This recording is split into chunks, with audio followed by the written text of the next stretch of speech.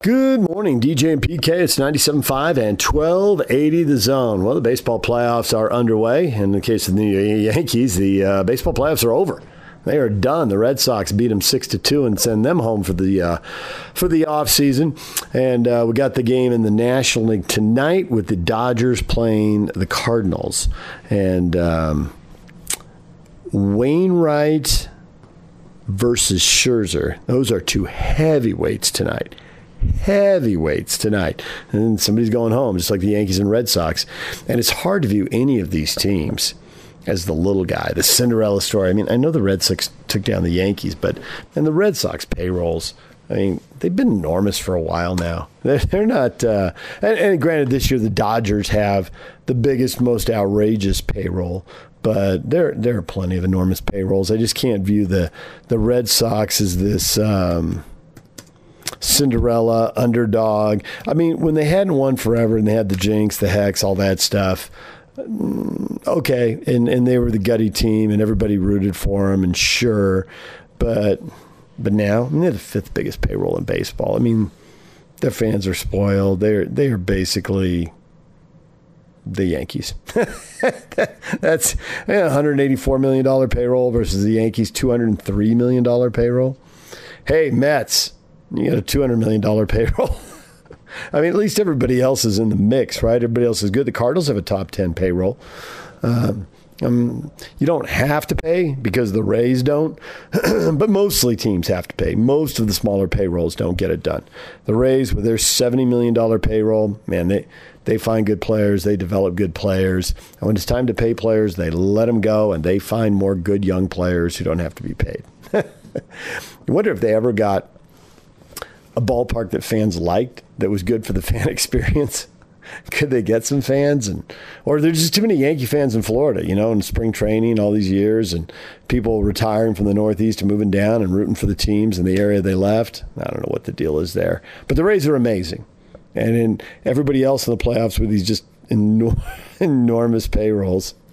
I mean, you think about it, the Dodgers payroll is almost 4 times bigger than Tampa Bay's. It's not like $12 or $13 million short of being 4 times bigger than Tampa Bay's. All right, we got a Jazz game tonight.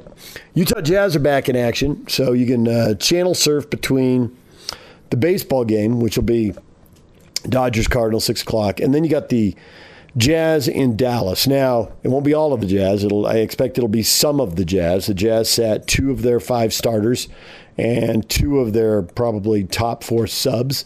So 4 of their 9 rotation guys were sitting in San Antonio. Rudy Gobert didn't play. Rudy Gay didn't play. Joe Ingles didn't play. And Bogey didn't play either. Rudy Gay's definitely out. Bogey, they said some shoulder issues, so he might be out. Maybe Rudy plays and Donovan sits tonight. Maybe Ingles plays and somebody else sits. If you're going to play the 7th man, maybe you can sit the 6th man. Maybe Jordan Clarkson sits. We'll have to see how it works out, but I would expect really limited minutes for the guys who do play. The guys who played, it was 15 to 22 minutes. But, if you want to see some of the younger guys, who should make the roster, who shouldn't, who is prepared to step into the rotation, because inevitably there are going to be injuries, and somebody's going to have to. I don't know who's going to get hurt or for how long, but there aren't many NBA teams sailing through a season. And I also think that you can just plan on no back-to-backs for Mike Conley. You probably should have planned on that on your own without me telling you, but I'll just go ahead and remind you, probably no Mike Conley back-to-backs. That would be a pretty safe bet this year. So the Jazz tonight. You got the Jazz and you got the playoff baseball, and then we'll get into the football on Thursday night. We'll save that for another night. All right, coming up, we're going to talk a little Utes, talk a little Cougars. Coming up next, you're going to hear from Kalani Sitake as he addresses the media and gets the Cougars ready for the game with Boise State. And also Frank Dolce coming up as the former Utah quarterback, our Ute insider, joins us every week. This has certainly been an unusual week for the Utes, a tragic week, a sad week, and yet you're supposed to get ready and play a big football game at USC. So now USC's got their own issues. They're certainly not the issues the Utes are dealing with, but they do have their own issues. We'll get into all of that with Frank coming up as well. So a lot of college football on the way. Stay with us, DJ and PK. It's 97.5 at 1280 The Zone. It's game week for the Cougars. moves when I break it down. And the Zone Sports Network is getting you ready for kickoff. It ain't over till it's over. It's back-to-back Mountain West Conference opponents for the Cougars as they welcome in Boise State to LaVell Edwards Stadium for a showdown against the Broncos. Listen all week for your chance to win tickets to the game, and then catch the Cougar pregame show Saturday at 12:30 with the postgame show immediately following the game. From Monday morning to the post-game press conference, nobody brings you better coverage of Cougar football than 97.5 1280 The Zone and the Zone Sports Network. Good morning, DJ and PK. It's 97.5 and 1280 The Zone. Time to hear from the BYU football coach, Kalani Sitake. The Cougars, winners of 5 in a row, 16 out of 17, getting ready to play Boise State. Can they beat the Broncos for the third straight year? And we will, of course, before we make any picks, try to figure out who's playing for the Cougars, who's healthy. Start with the quarterback position, but there are other guys too. Here's Kalani Sitake with the media. All right. Well, really excited about this week. Looking forward to the matchup with Boise State. Had a fun weekend and got an extra day of rest, so our guys took advantage of that, and I'll be ready to practice this afternoon. So I'll keep it short and simple and just take any questions you guys may have. Jared Lloyd, go ahead. Let's start with the obvious one. Kalani, what's the plan for quarterback this week? Yep. As far as right now, they're all still in contention to play this Saturday. So until we practice and get a look at them, no one's been taken off. So right now is today. Everyone's still available to play. Do you have any other injury updates? No, nobody lost for the season. So, nope, guys are still banged up, and guys are trying to come back, and so we'll see how that goes. But hard to predict from Monday to going into a Saturday game. But imagine we're going to get more guys back this week. We're hoping. Mitch, go ahead.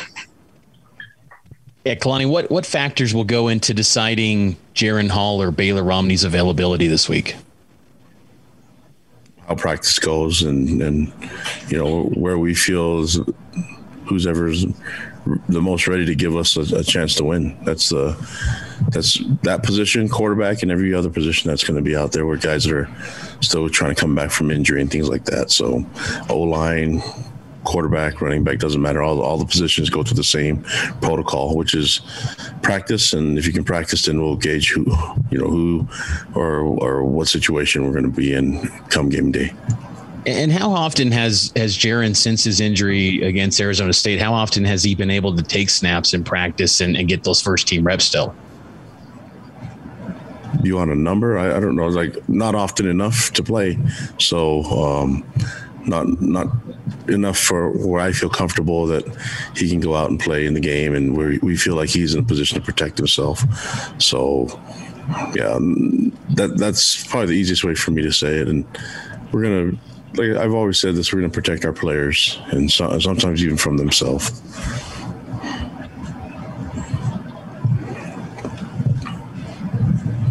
Okay, let's go Jake Hatch and then Jay Drew. Yeah, Kalani, in terms of Tyler's performance, going back and watching the film, were you struck anything different watching it a second time or a third time? Really impressive, and I was really pleased with everything from the other 10 guys on the field as well. I thought I like the play calls. I like the way our players. Utah State's one that defense that brings a lot of pressure, and I thought Tyler ran the ball the right way, and it's stuff that we thought we saw all week that we could get in practice, and so it's nice to see that transition over to the game. I thought our scout team gave us a great look and some of the looks that we saw in the game, and that's why it's really important that we get those guys that give us a great look and make things really hard for us, because that's a lot like what the game went for us. And I was really impressed with the way Tyler and Lopini and everyone that had the ball in their hands, the way that they protected the ball. That's the thing that I'm always going to go to first. And what's your assessment of Boise State? Are they more of a similar Boise State that you've seen in the past, or are they any different this year? Very similar. I mean, I think for us, it's the names we notice. I mean, this is a rivalry game for us, where it's something that we're familiar with, seeing all these guys on the field again and them returning. And I think they have, Bachmeier's a really good quarterback. He's efficient. He knows how to spread the ball out, and he has great targets to throw to. He can also run. He's athletic. You put that with all the receivers that they have, the tight ends, big targets. They have a core of running backs that can run the ball. A number of them, I think like 4 guys that we looked at that are guys that are going to get carries. And then, I think they have one of the most dynamic receivers in college football. I think Shakir's a really good player and well-coached team. So I know that they've been, like a lot of other teams, have been dealing with injuries and banged up guys. And so, they're a really tough opponent. I know we're going to get their best shot. I know their head coach, and he's going to get them ready. So we're looking forward to the matchup, but this is our entire focus is on us improving. And there's things that we saw from last week in the game that we could do better. But I'm probably going to say that every week, you know what I mean? But I think a lot of the issues that could really help us out more is just us not being assignment sound enough. And that's in all 3 phases. So I'd like to see where guys make plays on us, but we're always in the right spot with the right technique. That's from defense point of view. And from offense, same thing. They have to stop us. They have to stop all 11 guys in the field from doing their job. So, but I'm really excited about this week. I'm excited about the matchup. I think they have a physical O-line, big O-line and D-line, and active backers and DBs. And so it'll be a good matchup. It's going to be a lot of fun. Go ahead, Jay.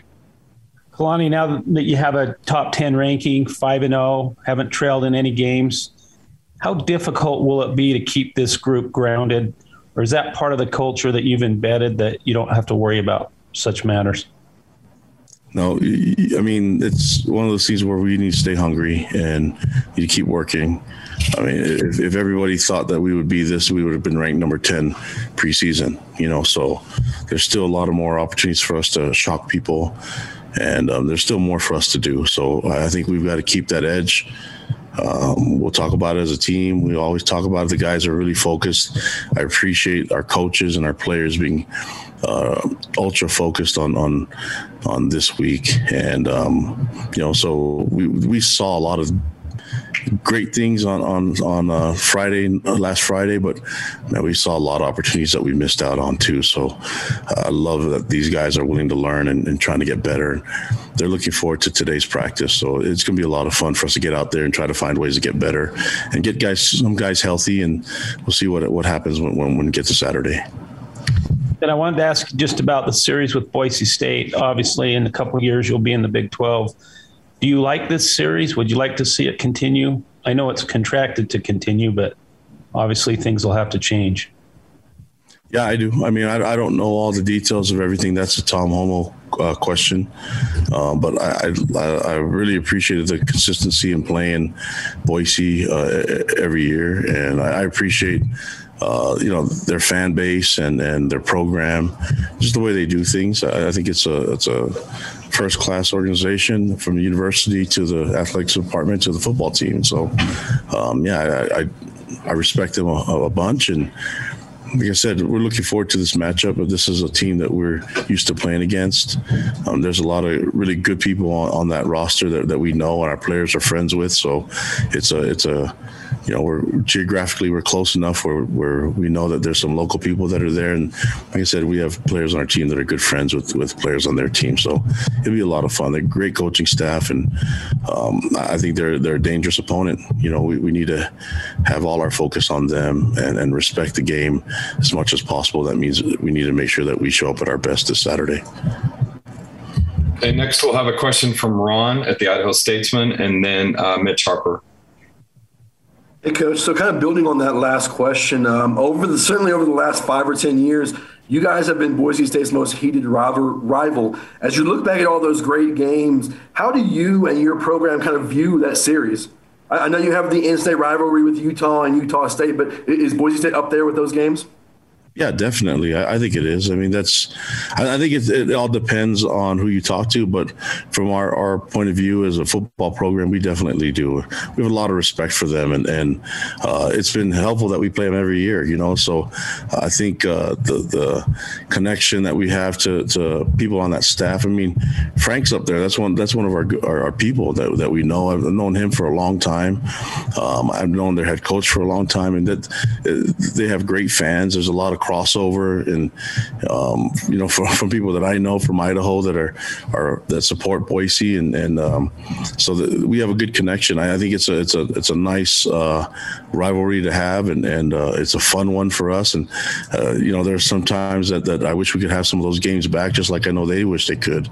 And so it's good to have it as an annual thing, and I'm glad that they stepped up and played us last year. That was awesome for them to do that, and when they didn't have to, and that was, I respect them so much for doing that, and just really looking forward to the game this Saturday, and we get to have it in Provo, and it's going to be national TV, and it's a great opportunity for both programs to show what they have to, possible recruits that are out there, and also fan bases that are out there in the world. Thanks, Coach. Kalani, A-Rod called you the Ted Lasso of college football coaches because of the culture you have in your program. How would you describe the culture of BYU football right now? I don't know. I don't know enough about Ted Lasso to make a comment on that one. So I'm not trying to promote other TV shows and everything like that. I'm just so focused on what we're doing as a team. So the culture, listen, it's I wish I could say it's something that's original and unique to what I know, but it's stuff that I grew up with from being, I've had a lot of people that have really spent a lot of time and their energy in helping me, mentor me, and bring me along the way. And that's from family, friends, and coaches along the way. So I was able to thrive in an environment that Lavelle provided for us when I was a coach. And so I take all those things that Lavelle did and all the things I learned as a kid and as a coach, and look at the stuff that I can combine with what Bronco did and what Croton did, and what I learned from other coaches along the way, like Kyle and others, and other mentors that are out there like Andy Reid and other coaches that are available. I mean, and then just try to put something together that I think could make it work, and focused on the players and focus on us trying to get better and trying to love and learn as much as we can. Okay, let's have Sean Walker and then Jared Lloyd. Yeah, Coach, I wanted to ask you about the depth of your secondary, because it's been obviously one of those areas we've talked about injuries kind of back there with the corners and the safeties kind of moving around a bit. But it seems like they just keep stepping up. And I think another really good example this past weekend was Jacob Robinson kind of thrown into the fire against his own team and coming up with that big pick and whatnot. But how deep is this secondary overall? And can you maybe just illuminate us a little bit on how big Jacob's game was on Friday? Yeah, it was a great game. It would have been even better if he would have caught the first one that he dropped. So that would have been awesome.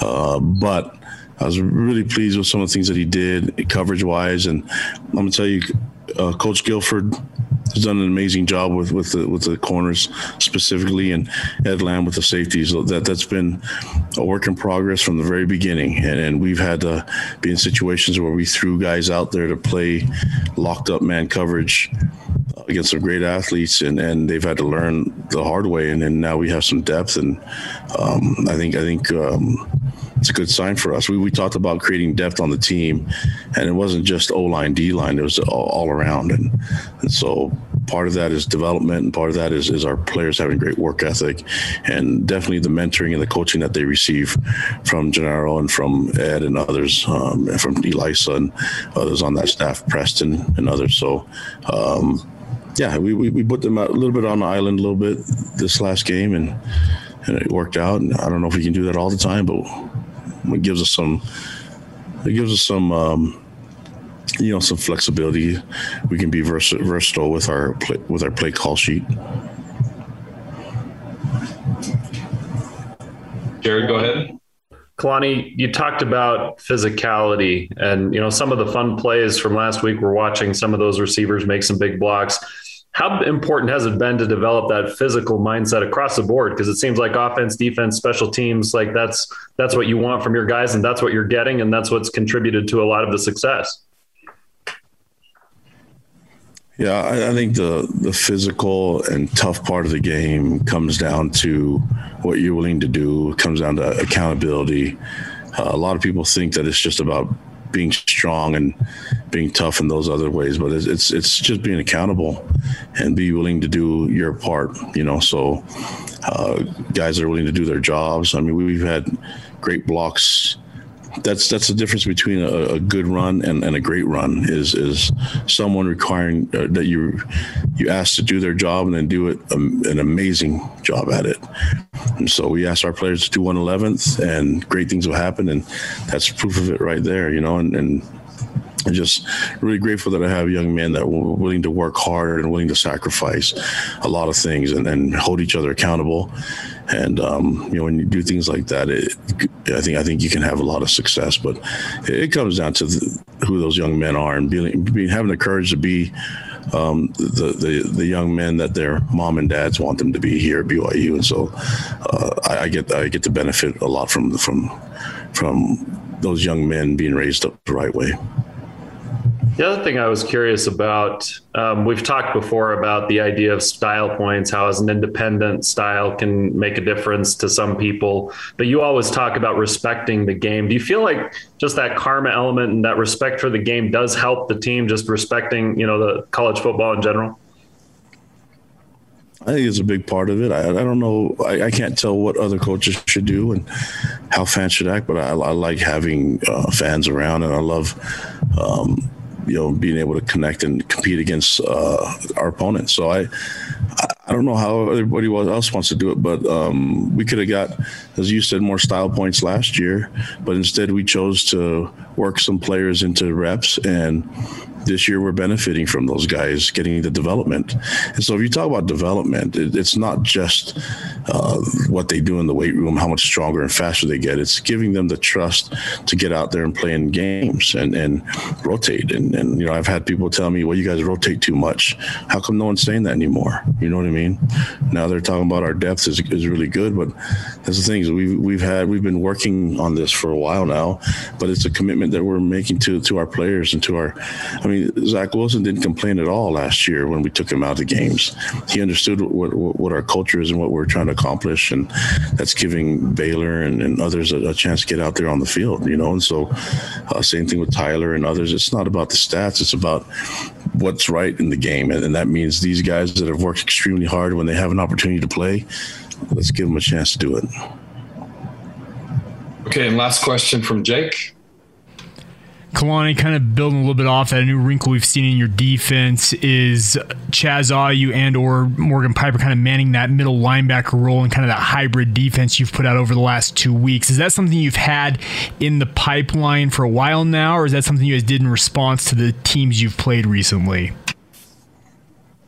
A little bit of both. I think the hardest part was losing Keenan Peely. That was very difficult for our defense, and because he's a captain, and he's a leader, but he was playing so well, man. He was playing great football, and so to lose him was harsh for our team, but we had to reload and figure out a way to put the best 11 on the field.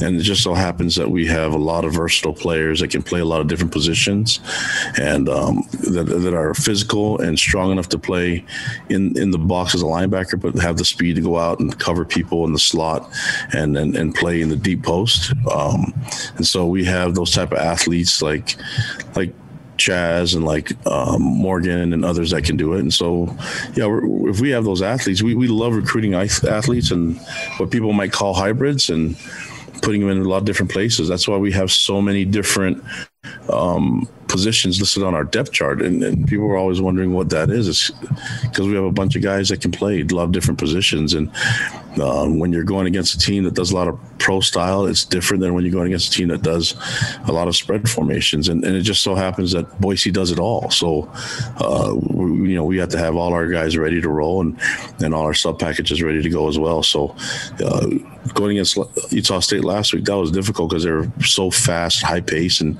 I thought Elisa Tuyaki did a great job of getting the defense ready. He and Ed and Gennaro and Clune and Preston had a great game plan, and I'm just glad our guys got the win and played really hard and played really assignment sound football. But we can always improve and get better. One more quick question for you. I just wanted to get your assessment of Connor Pay as well as Campbell Barrington getting their first starts of the season along that offensive line. Yeah, Connor started for us before at guard earlier this year. He and Joe Tukuafu were sharing reps at right guard. And then with James not being able to go, we know that we can move Connor to center. So he played, I think he did that in he's played a lot in the bowl game last year, and we knew that he was something special just because he could play all 5 positions. Not a lot of linemen can do that. And so having Connor step up and do that was huge for us. And, Campbell stepped up and he played against South Florida, came in and filled in for Harris when Harris got hurt, and then got his first start and did an amazing job. So, we like our depth, and we need to get guys healthy, though. I think the depth has been tested quite enough now. So it's time to I need to start saying we like our guys getting healthier so we can get them all back for the Saturday. But really happy with the guys that stepped in and made plays. There's Kalani Sitake with the media. When we come back, Frank Dolce is talking Utes. Stay with us. It's game week for the Utes, and the Zone Sports Network is getting you ready for kickoff. The Utes look to pick up their first ever win in the Coliseum as they hit the road to square off against the Trojans of USC. Catch the Ute pregame show Saturday at 5 o'clock with the postgame show immediately following the game. From Monday morning to the postgame press conference, nobody brings you better coverage of Ute football. You ready? Yeah! Than 97.5, 1280 The Zone and the Zone Sports Network. DJ and PK, it's time now to talk Ute football with Frank Dolce. He's on the Smart Rain guest line. Utah being a drought next summer, Smart Rain knows that 2022 budget planning for most businesses is coming soon. So take advantage of their Save Now, Pay Later promotion and do your part by saving water while saving money. Check out Best of State Award winner Smart Rain at smartrain.net. Frank, good morning. Good morning, DJ. What's happening? Utah is getting ready to play USC, and in any other time, we could break down the football and go crazy, and maybe we'll do that later in the segment. But I think the way Kyle Whittingham opened his press conference, just acknowledging, they're recovering from the ultimate tragedy, and it's twice in less than a year. It sits heavy on their hearts. It was so senseless. I mean, he went on. You can listen to it online, 1280thezone.com. But it just left me, and it's totally understandable. And I'm just curious about the energy and focus it took you to play college football back in the day and the teams you followed, because the energy in the building is just all wrong for a big-time college football game. And we totally get why, and there's nothing anyone can do about it.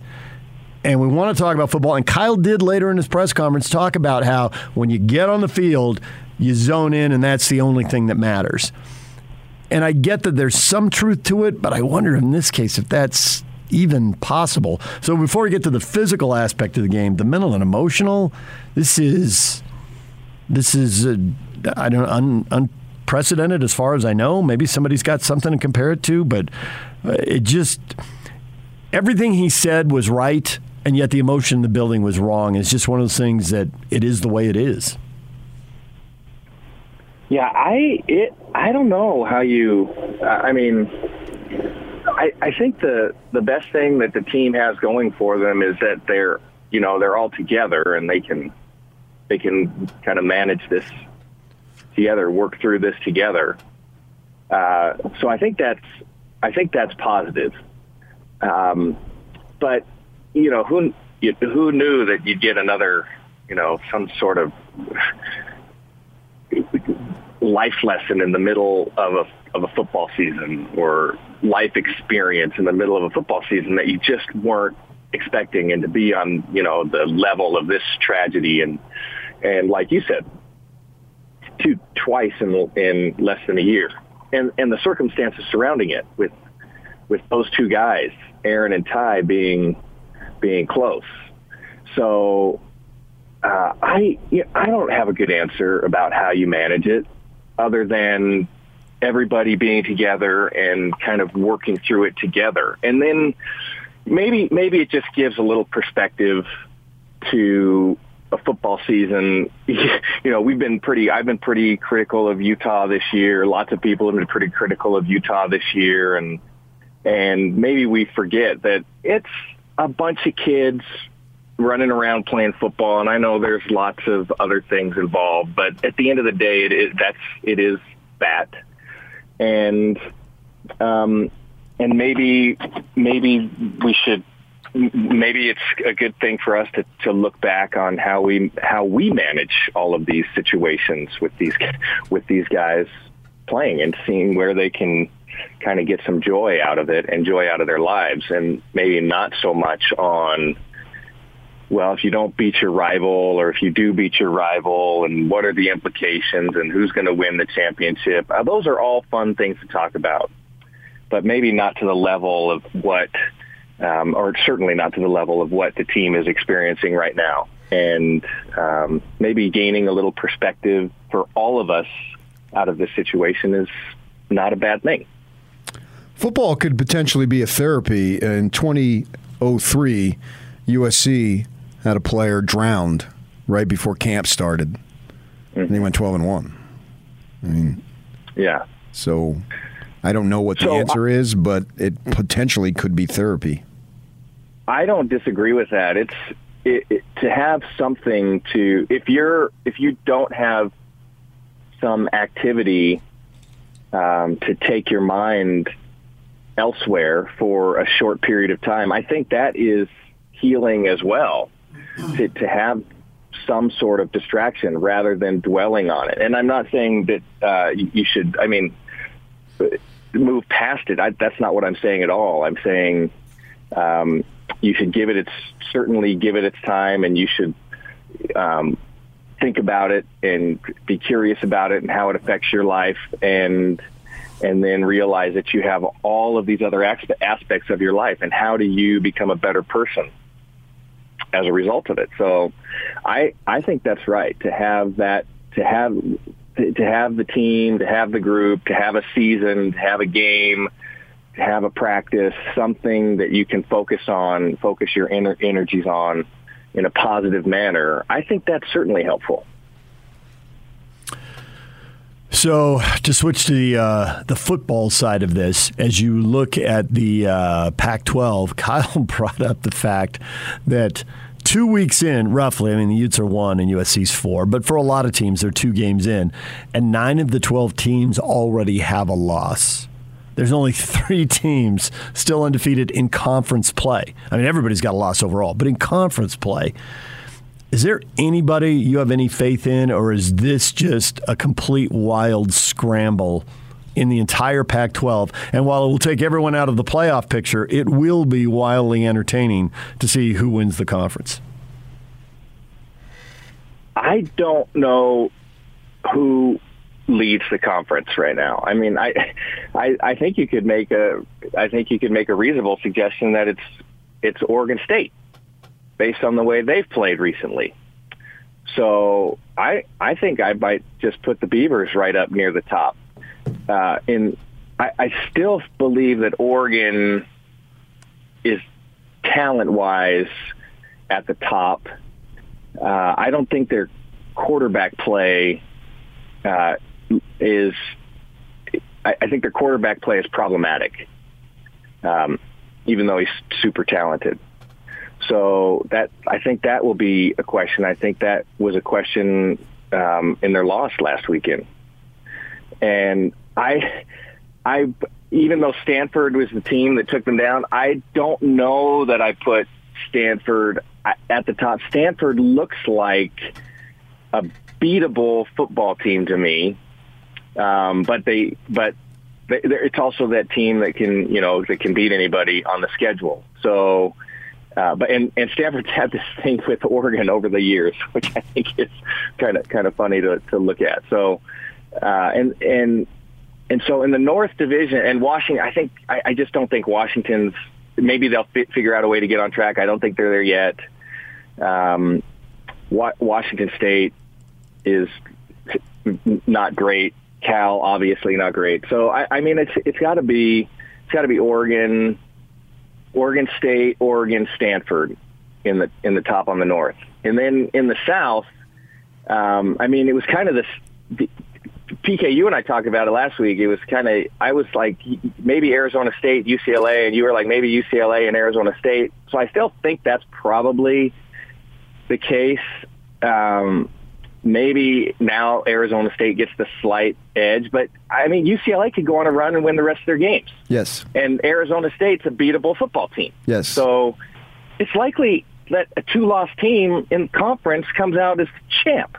I mean, so I don't know. I still think that's what it is. Arizona State, UCLA, Utah, USC, and then Colorado, Arizona.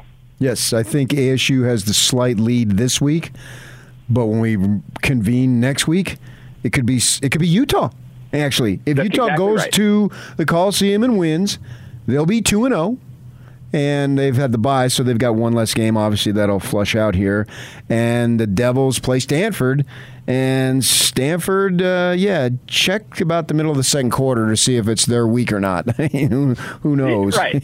Yeah. So the Devils could be 3-0, and then they would strengthen their position. So the point is, even though SC still has 2 losses, and already has 2 losses, I should say, I'm not ruling them out because it is so fluky this year. Oregon doesn't have a good quarterback. They don't. I've been saying this for weeks. DJ can back me up on this. I don't think he's good enough. I think this Thompson kid is a freshman, and I think they're going to go with him. But they've got all this pressure to try to win now, so they're not ready. But I do think if they would step back and play him, they would be in a better position next year to get to the playoff, because I think he's better over the term that they're going to be there. He's going to be there than this other kid, but he's apparently not ready. So there's all this pressure to win now, and they didn't get it done. So I understand that. I can appreciate that and respect, especially at Oregon, because they're paying top dollar to everyone to be in the playoff. So that's their standard. The rest of the programs, with the exception of SC, don't have that level of standard. So you can get with David Shaw and put in the McKee kid and let him develop a little bit. And with that development, you're going to get some hot and cold. So as far as the Utes go, it's I say all they got to do, and it's a monumental task. But if they pull it off, I view them as potentially in the driver's seat, with the acknowledgement of what happens with Stanford and ASU Friday. Absolutely. I don't disagree with that at all. And I look across Utah's schedule in the South, and the rest of their schedule, I guess. And there are some matchups that bother me. Like Utah USC is always a good matchup for Utah. That seems to fit. And I think it's a good fit this year for Utah.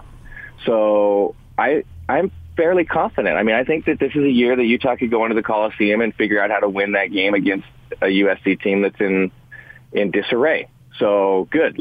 I like that fit.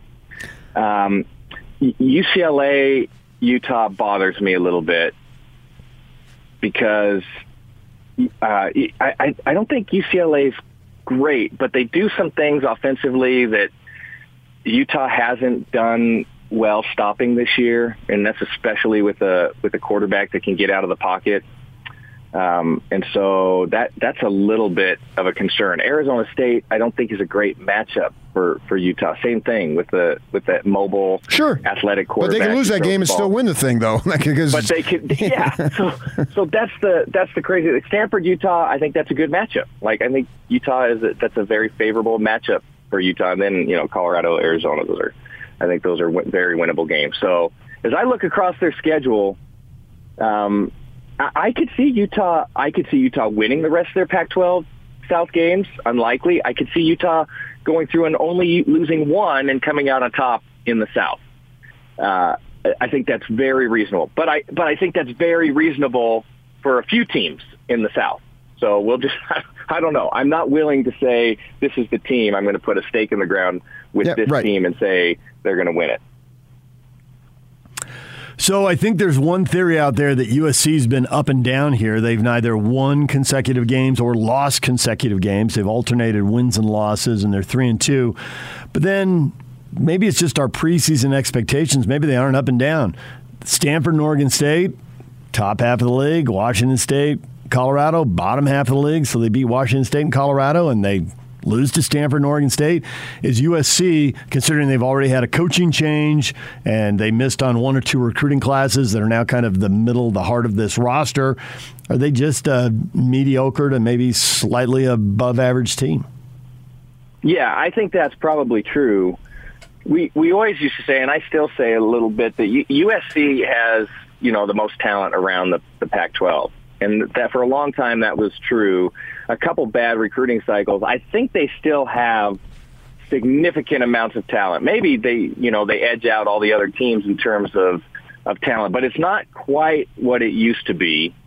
And it's a team that hasn't figured out how to win. And it's a team that there's a lot of people high on Slovis, and I think there's lots of potential with Slovis. I don't think the quarterback play there has been terrific, and I'm going to, obviously it's the quarterback pulling the trigger, but I have never been a big fan of the offensive system they're currently running. Doesn't seem like a fit. So yeah, I think that USC is a team that still has enough talent. If they figure out how to get everyone going down going in the same direction, then they're going to be very difficult to beat. But it's not such an array of talent that it's overwhelming to another team in the South, and I think we've seen that. So it's a talented but beatable USC football team. A couple things concern me from the Utah perspective.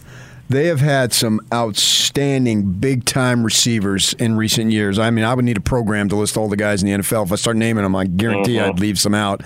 This Drake London might be the best of them all.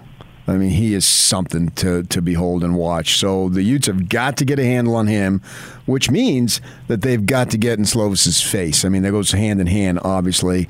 And then I think on the other side that USC has been susceptible to passing, so their pass defense. And I'm wondering, we put a lot of hope right now on Cam Rising, but I also think we have to step back and think he's only basically played a game and a half. That's it. Yeah. So his whole entire college career is a game and a half. So we need to back off a little bit off that a little bit and let him grow. But if they can find a way to curtail the Drake man and find success throwing the ball, I think they got a decent shot. I don't know if they can, though. I think the defense has taken enough of a step forward that the ability to pressure the quarterback is, I think it's really reasonable to think that's going to occur in this game. And Slovis, the other thing I like about it is Slovis doesn't necessarily present the problems of breaking out of the pocket and scrambling around or running downfield for 15 yards on a broken play. So, Utah certainly can't lose contain or lose discipline up front, but I think the ability to get pressure on the quarterback, I'm optimistic about that for Utah defensively. The other side is a little more tricky because it is very tempting to say, hey, we should be able to do this in the passing game against USC. The issue is USC is still pretty talented on the defensive front, and Utah, when they take a step back into pass protection, just hasn't been very good. And so you're now you're likely putting Rising in a situation where he's going to be under pressure lots of the time and forced to throw the ball downfield because you think that's where you win the game, is you can exploit a defensive secondary that's weak against the pass. I don't like that philosophy. And I'm not saying that's happening. I just making assumptions. I would say that Utah just needs to kind of figure out what they've done best over the first few weeks or where they're trending and work with their strengths. And if their strengths are going to have to be good enough to beat USC on the defensive side. I like Utah running the football. I like Pledger and the way that he made a step forward. I think there's a couple other really talented backs. And then, putting Rising in a situation where he has to drop back 5 or 7 steps and sit around in the pocket for a minute and let things unfold in the secondary. I don't think that's advantageous based on what we've seen the first several weeks. So, maybe more of a quick hitting passing game, get rid of the ball quickly, or get your quarterback on the move outside of the pocket because he is athletic. And maybe that's something Utah can utilize. But I don't think that because USC has been weak against the pass for Utah to go into this game and say, well, we're going to throw the ball all over the field. I'm not sure that's reasonable. Maybe it is. Maybe we'll be proven, or I'll be proven completely wrong. Should be right, but 450 yards passing for Cam Rising. Yeah, I mean, absolutely. I absolutely would love to see that.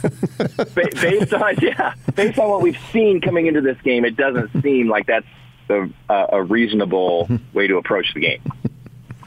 If they get the run game going and he gets to throw off play action, I can see him making a bunch of big plays.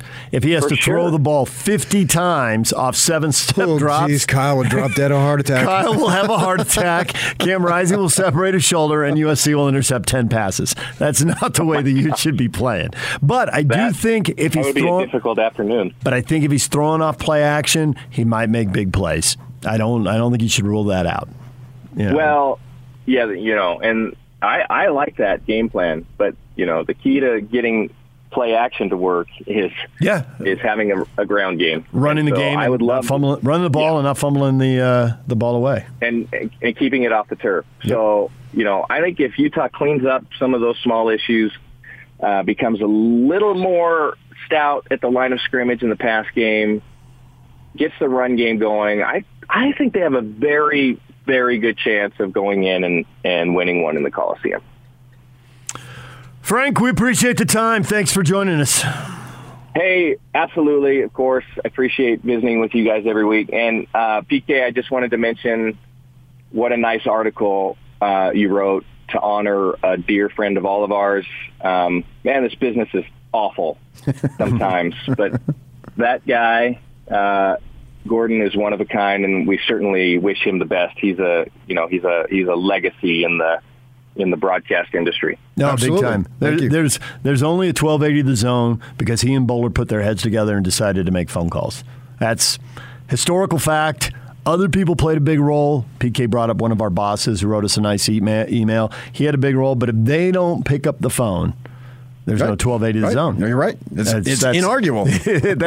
That was a critical moment in time and decision those two guys made. Yep. And we've all benefited from it. I benefited from it.